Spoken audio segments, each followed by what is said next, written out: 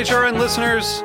As we celebrate our 15th year, we are deepening our commitment to giving voice to the next generation of food systems storytellers, and we need your help.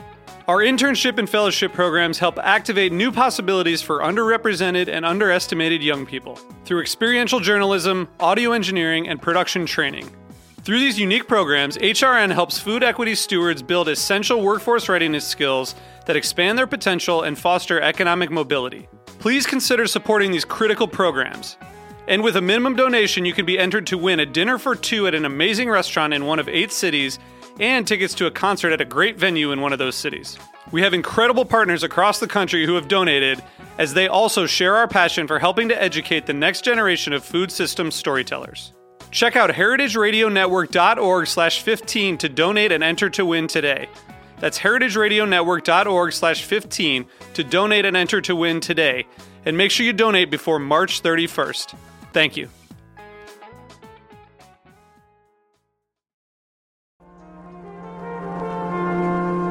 Broadcasting live from Roberta's in Bushwick, Brooklyn, you're listening to heritageradionetwork.com.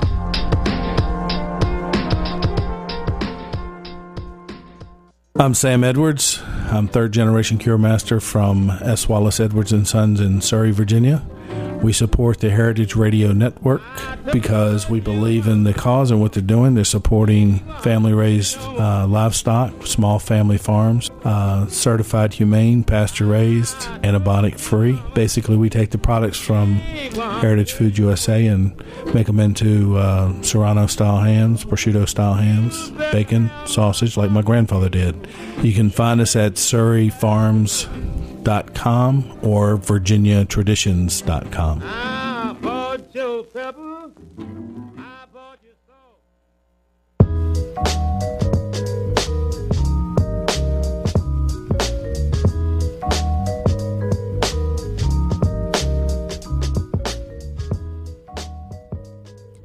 All right, it's Thursday, 1 o'clock, and you are tuned into the Heritage Radio Network. You're listening to The Farm Report, and I am your host, Erin Fairbanks. And today we want to welcome back Jesse LaFlamme of Pete and Jerry's. Jesse, welcome back to the show. Thanks for coming on again. Hey, thank you for having me. Awesome. So what's happening up in Monroe, New Hampshire? How's the weather? It's a little gloomy here. Yeah, it's snowing right now. It's starting to get cold. We've been so lucky, but now it's changing. Winter's here. I know. I said it's like hard to complain about the nice weather, but there is something that feels kind of wrong. True. Very true. So we had you on the show back in December where we learned a ton about the work you guys do up at Pete and Jerry's producing eggs. And I wanted to bring you back on because as we moved our way through the show, I realized I just have kind of a ton more questions for you. So I think we're going to probably skip around a little bit today and touch on a couple of the things that I think got left out of the first show. So I'm going to just jump right in. Are you ready? Sure. Awesome. So one of the things we were talking about last time was the barns and how you guys have moved away from raising or maybe you guys never did actually do cage-raised hens. And I was just wondering if you could talk a little bit about why is it that is the preferred model versus doing, chickens roaming in an open barn or out on pasture for the industrial model? Like why do people choose caging? Because it seems a little unclear to me anyway. Yeah, no, that's a very good question. And we did have caged chickens at one time. That's what I kind of grew up with. When I was much younger, so I'm very familiar with what it looks like and how it operates and why. And it's true. I mean, the vast majority of egg-laying hens in this country are kept in battery-style cages, is what they call them. And I think I mentioned last time that these things just keep getting bigger and bigger. Where the largest that I've heard of is 650,000 chickens in one barn, but a lot of them are being built, 250,000 chickens in one barn. And they're sort of skyscrapers inside of a big shed. They have catwalks between the levels, and there'll be 12 levels of cages high. And really, the reason that the egg industry, egg production, has gone that way, are a couple of reasons. One of them, it's management. The hens can't go anywhere. They can't do anything. It's incredibly controlled environment. I mean, they know exactly how much grain they're putting out in front of them. Can't put out too much, not putting out too little. Climate control, I mean, everything's sort of mechanical and down to an exact science. So it takes, less of the nuances that farmers generally have in terms of, the relationship with their animals. The other component is that there are so few egg farmers in the country now because the segment of farming is just consolidated. Where a small farm has almost 1 million hens now. It allows these farmers or agribusinesses to have huge concentrated operations and just have massive output. So those are really kind of the two main reasons why it's gone to cages. And we found, chickens, I guess they still lay eggs in cages in this industrialized system. So we've kind of, again, in my opinion, pushed it way too far. But they've pushed it to the limit on industrializing and getting away from traditional farming methods. Right. So, I mean, essentially, it's still, you're kind of testing the limits of what the animal can really endure and pushing that to the maximum as far as, production really being the main goal is you'll go as far as you can go as long as the eggs are still being produced in a reasonable volume. What about the process of debeaking? We didn't touch on that at all last time, but that is something I feel like you hear a lot about is farms choosing to debeak their chickens. And is that an issue for egg layers and for meat birds, or is it just more for one type of bird than the other? It is. It's more of an issue, and that's another good question because people have a lot of concerns about this, and there's a lot of misinformation. It's a bigger issue for egg layers than it is for the meat chickens, and the practice has changed a lot. It kind of got the name debeaking back in the day because it was really awful and severe, and that's changed some. Not all companies have changed their practices, and some do it quite severely, and it's going to sound horrible, but they actually use it to control the feed intake of the hens. They sort of make it harder for them to eat a lot of grain. It's pretty horrible, and that's sort of debeaking. What's generally done as a practice now is beak trimming. Okay. And it's actually, I'm not trying to play with semantics here and things. There really is kind of a difference, and there really is a difference. And it's actually, just again, full disclosure, to be honest, it's a practice that we use, and not because we want to, and it's an expense and other things, but it's actually a practice that's approved and advised by Certified Humane, by Humane Farm Animal Care, and virtually all the humane organizations that approve egg production. Right. But it has to be done at 10 days of age or less. Okay. That's the critical issue. So at that point, the beak on a hen or a chick, really, at that point is not hardened yet, completely hardened yet. There's nerve endings aren't completely formed, things like that. And it's also the practice has to be done a certain way where it's just a very, very, very sharp tip of the beak. And most people don't realize that the chickens will very often have if the beak isn't trimmed, it's actually almost like a hook, like an eagle's beak, if you can imagine. Yeah. As wonderful as chickens are, they're awesome, but it is a little bit of a school playground, even in a cage-free and even in a free-range, true pastured environment. There's a hierarchy, and there can be some bullies. There's those Type A personalities, and that I see that love to run outside first thing in the morning. They also like to let their neighbors know who's boss. And so they can really gang up on a chicken that might either be a little smaller, look a little funny, her comb isn't quite as big as the others. They can really kind of be mean to her. So by removing that really sharp and just a very sharp tip, 10 days of age or less, they can do far, far less harm. And that's why it's sort of been approved and recommended by these humane agencies. Right. And I think that is a really common practice across all aspects of livestock, whether it's, trimming tails or looking at horns and kind of different ways of creating a system that's a little bit easier to manage when you're raising animals in a larger than kind of backyard scenario. And I know I've definitely seen, I think, both varieties of the debeaking, where you have a more extreme and a less extreme. To me, I guess it always looked like, women who have like really long kind of scary fingernails, and then maybe if you like just trim the tip of that was kind of right. Well, that's actually that's the analogy that we try to give to people, is that, in terms of what it does to the chick. I'm not a chick who's had this done, so but I can tell you I've observed a lot of it, and what happens is that the tip is trimmed, and then the chick is set down on the ground, and it's amazing to watch them just, they'll either run right over. They look completely unaffected. They'll run right over to the water, and they'll tap on the water, or they'll run and eat, with that tip that was just trimmed. So in my mind, I mean, it's, they're not showing pain in any way. They're not showing a change in behavior. So, I feel okay about it. I feel good about it, that we're not harming them. And is that something that you have someone on the farm who's trained to do, or do you have to bring in someone outside the farm to do that process for you? We actually have somebody. We used to have somebody outside come in. We actually trained somebody inside the farm because we really wanted to control it and make sure it was done right. So we brought that process to our inside. To the inside. Which has been good. And as you said, that is part of, you guys are certified humane, and it's nice, I think, to have organizations like that who have really taken the time to look at how those types of practices impact the animals. And I think for us as consumers, you hear kind of in the news, the horror stories, and so it's, I think, important to differentiate the levels of the process. And then I think also really encourage people to find a farm where they can visit and evaluate the process for themselves and make a choice based on that.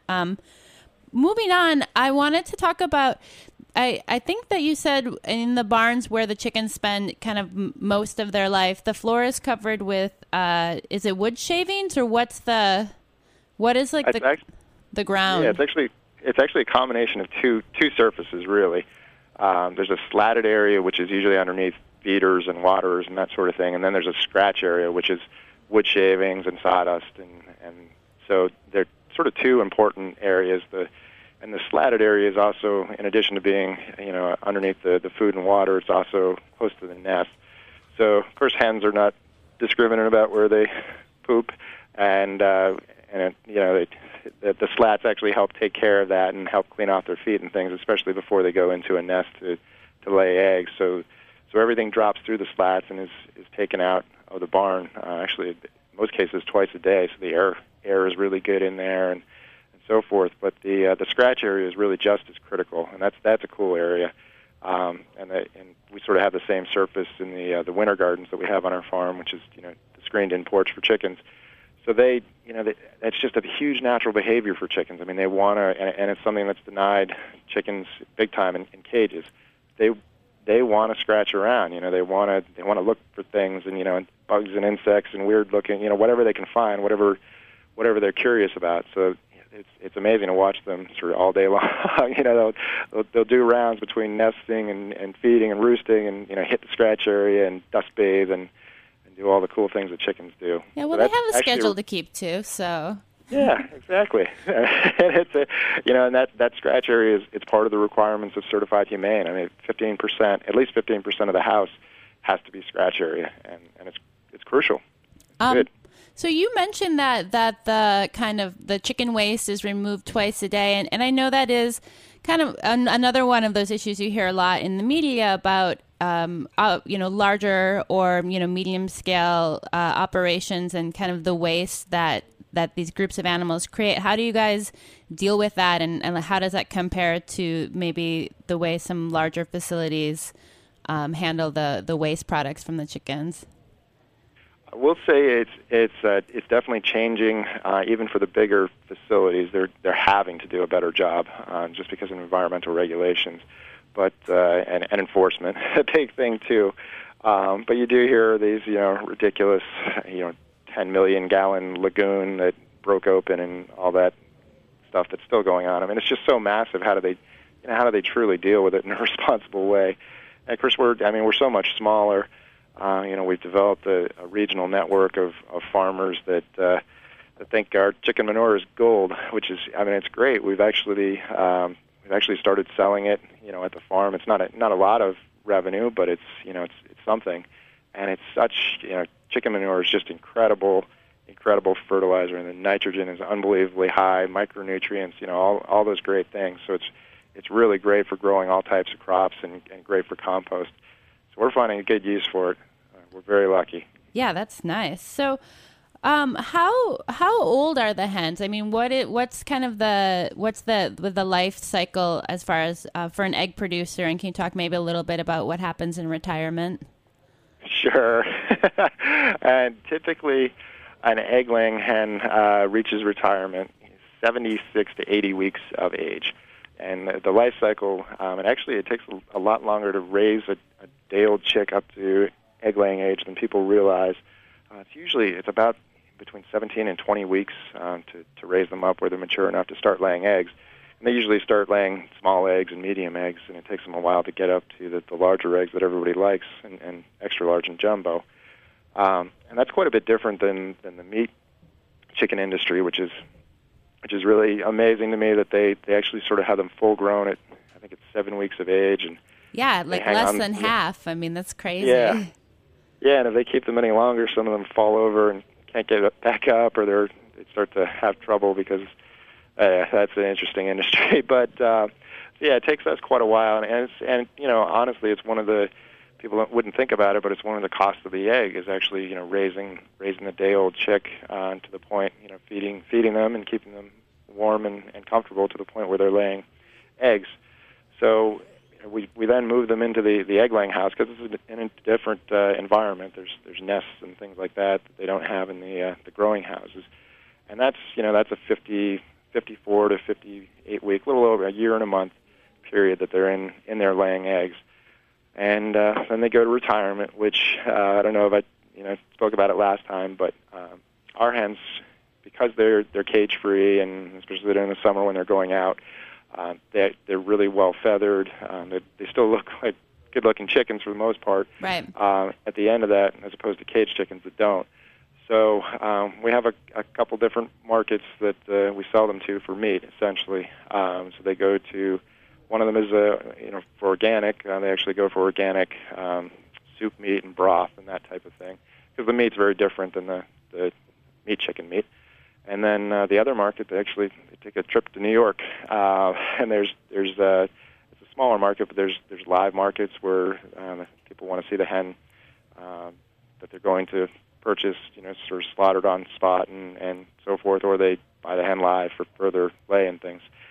Sort of an interesting market, but so that's sort of the cycle. But what happens when the hens are in the hen house? That 20 to 58 week period, they're laying a lot of eggs to begin with, and the shells are dark brown, and they're thick, and they look great. And towards the end, the eggs start to get bigger and bigger, but the hen is basically kind of programmed to put the same amount of shell on the egg. And it's just getting bigger and bigger, so the shell gets thinner and thinner. And the hens start laying fewer and fewer eggs.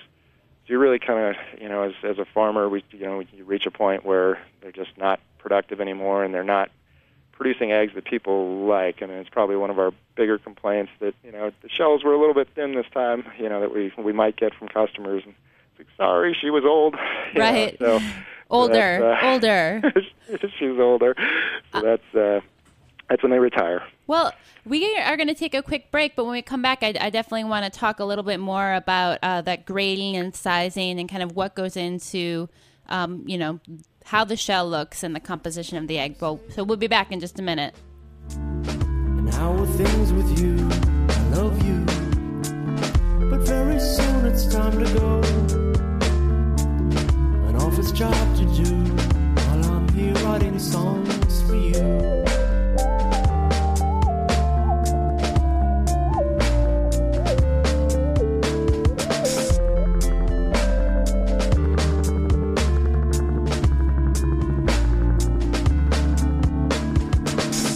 Nice to hear your voice again. I've waited all day long, even wrote a song for you. It's strange the way you make me feel.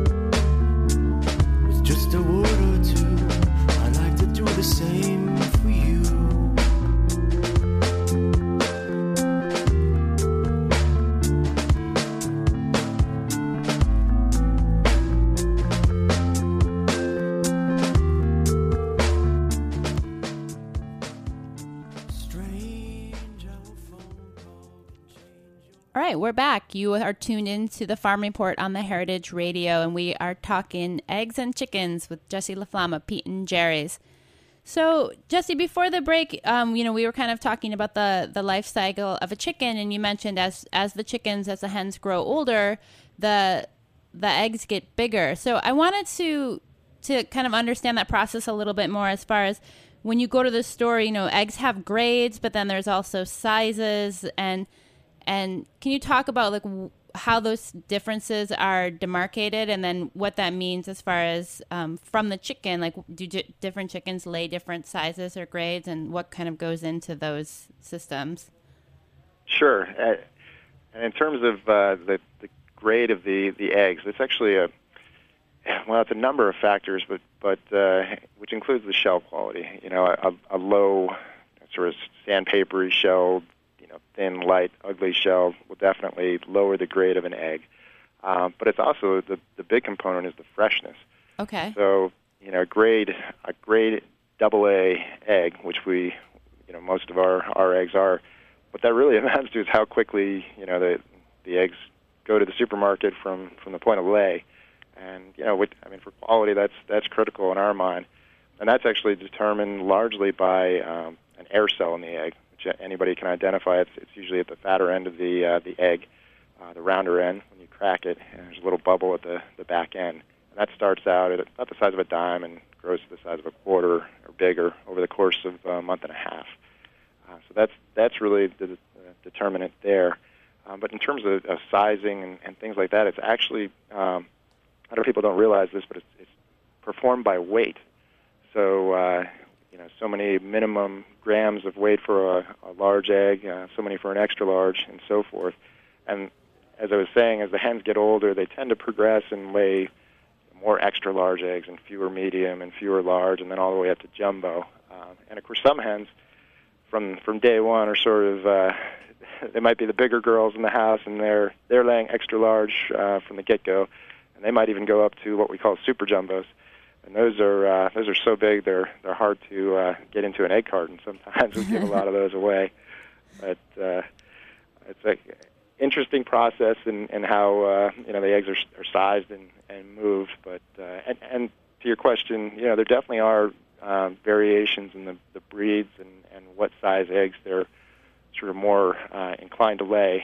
But a lot of that most of them sort of aim for that large sweet spot. But it can be changed too, depending on light stimulation. Actually, believe it or not, when we're growing the hens up to that 17, 18-week period, they're growing and they're adding to their body weight.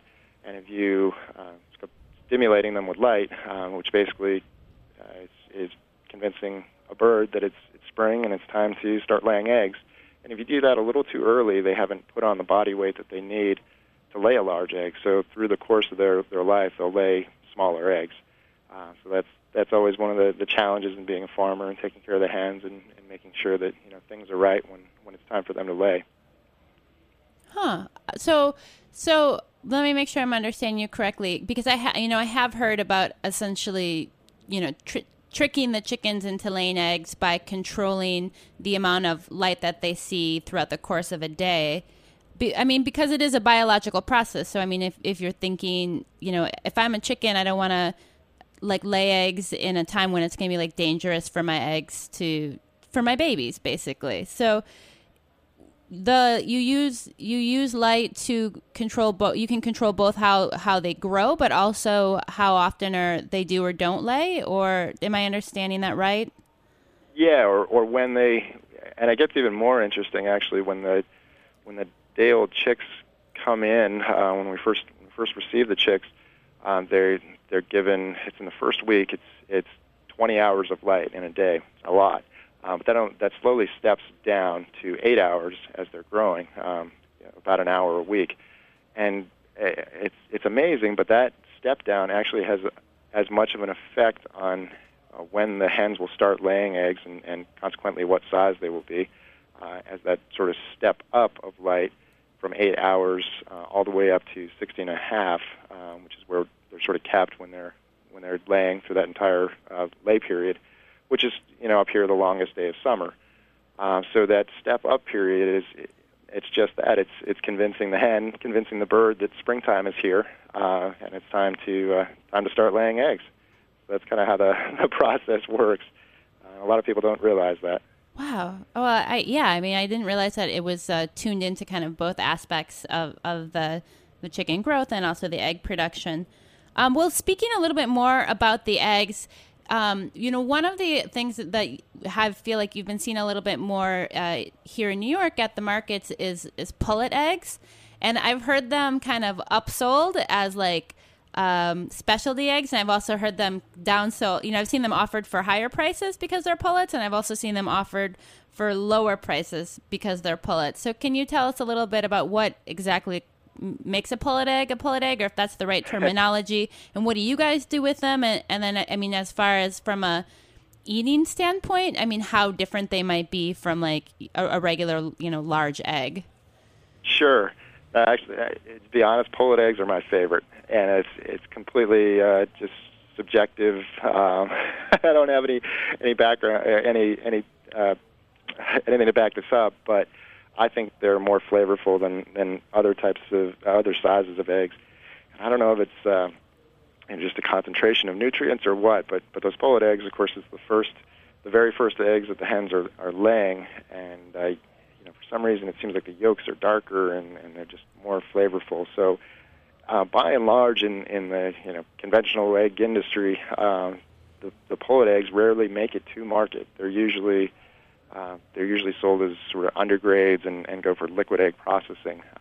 They're pasteurized and go into baking goods. So it's not often that people get to see them or taste them. And they're great. They're not hugely different, but like I said, it's definitely my favorite. One thing that's funny about pullets too, they're prone to what I call them misfires, which are double yolkers, and I'm sure just about everybody's familiar with those.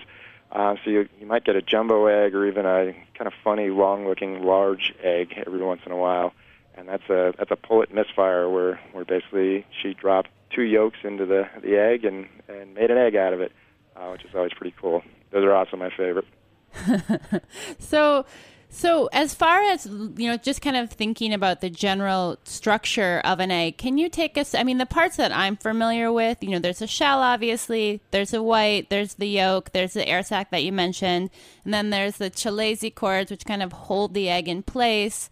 And I know in the last show you talked a little bit about cloudy whites being an indicator of freshness, but can you say if we missed any kind of physical components of the egg, and then a little bit about what those different parts represent from a biological standpoint or a nutrition standpoint? Because I know often people who are on diets are looking to eat just the whites, but then there's more nutrients in the yolk, and that's like 8 questions in one, so you can take that in any direction you want. Sure. And actually, you really did cover, your eggs.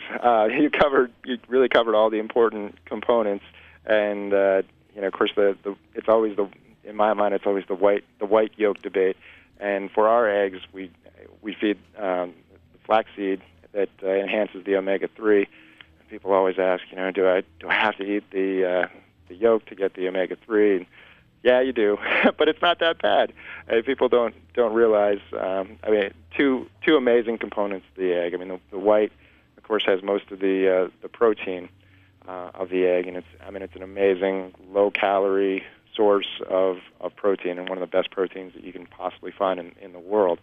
But the yolk, it gets a bad rap, but it shouldn't. And there's the whole cholesterol thing, but of course, we found out that the cholesterol in eggs really, it's not the way people think. It's not as harmful. It's not harmful really in the way that people think. And there was a Harvard School of Public Health, over 10 years, 100,000 people, and they determined that an egg a day has absolutely no effect on heart disease. There's no correlation. Harvard, really cool. Yeah, okay, I've heard of them. Yeah, it's a huge study. It just doesn't end with a good name. It just doesn't get any better than that. So we're starting to get out about that. But the yolk, has all these incredible, polyunsaturated fats, like the good ones, and of course in our case the omega-3 fatty acids, and then it's got lutein and xanthophyll, and which we're finding is actually good for your eyes. I mean, it can actually prevent macular degeneration and all kinds of issues. So it's a great source for that. But another thing that people don't realize, and it's cool because eggs are have eggs at breakfast, is that eggs actually, and the yolk is a part of this, make you feel more satiated throughout the day.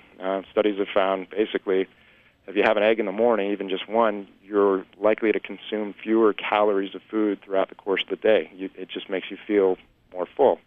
So, it's a really cool food that got an unfortunate bum rap in the 80s, but it's coming back. It's coming back. Back. Yeah, so you see I'm sure everyone's kind of familiar with the Incredible Edible Egg slogan, and I guess it's the American Egg Council.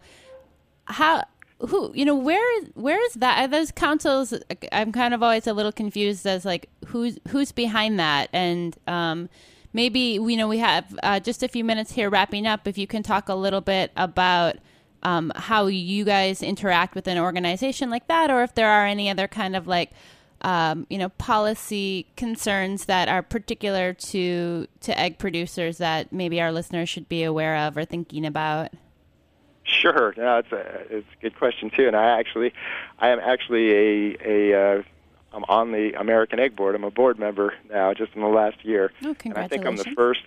Thanks. I think I'm the first. I'm the first egg producer without chickens in cages to be on the board, which is interesting. So the American Egg Board, it's actually the USDA mandated program. So if you're selling eggs from a certain number of hens, government steps in and says, okay, you have to pay. It's 10 cents for every 30 dozen eggs that you sell, and you have to contribute it towards the American Egg Board. Being that it is a government, sort of administered organization, it's generally quite unbiased. It's really a good source of information, and they fund the Egg Nutrition Center where all this kind of good research and stuff is being done, but it's very independent too. So the American Egg Board, egg promotion, and they do all kinds of social media and partnering with chefs and just trying to educate people on eggs, as a good food in general. They are not allowed to favor one type of egg production, which is pretty cool. They can't say that caged egg production is better than organic or cage-free, or vice versa for that matter. Now, that's a little hard for them to do sometimes, I'll admit, and it makes it interesting being on the board, because I'm on the board with a bunch of the people with the big cages and stuff. But they do a pretty good job with it, and in terms of promotion and education, I think they do a really good job. So they're getting the word out. So it's a good source that people don't need to be suspicious of, because it is made to be unbiased by the USDA. Interesting. Great. Well, thank you so much for coming on again. I feel like we're going to have you back because I still have a list of like 15 questions. And it's just such a treat to chat with you. And if people want to learn more about Pete and Jerry's, they can find you at www.peteandjerrys.com. And you can find your eggs all over in the city. So you look for them in the clear plastic containers. And you've been listening to The Farm Report. Tune in next week. We have the crew from Real Time Farms in, and it should be a great show. Jesse, thanks so much for coming on. Look forward to talking with you again soon, okay? Thank you.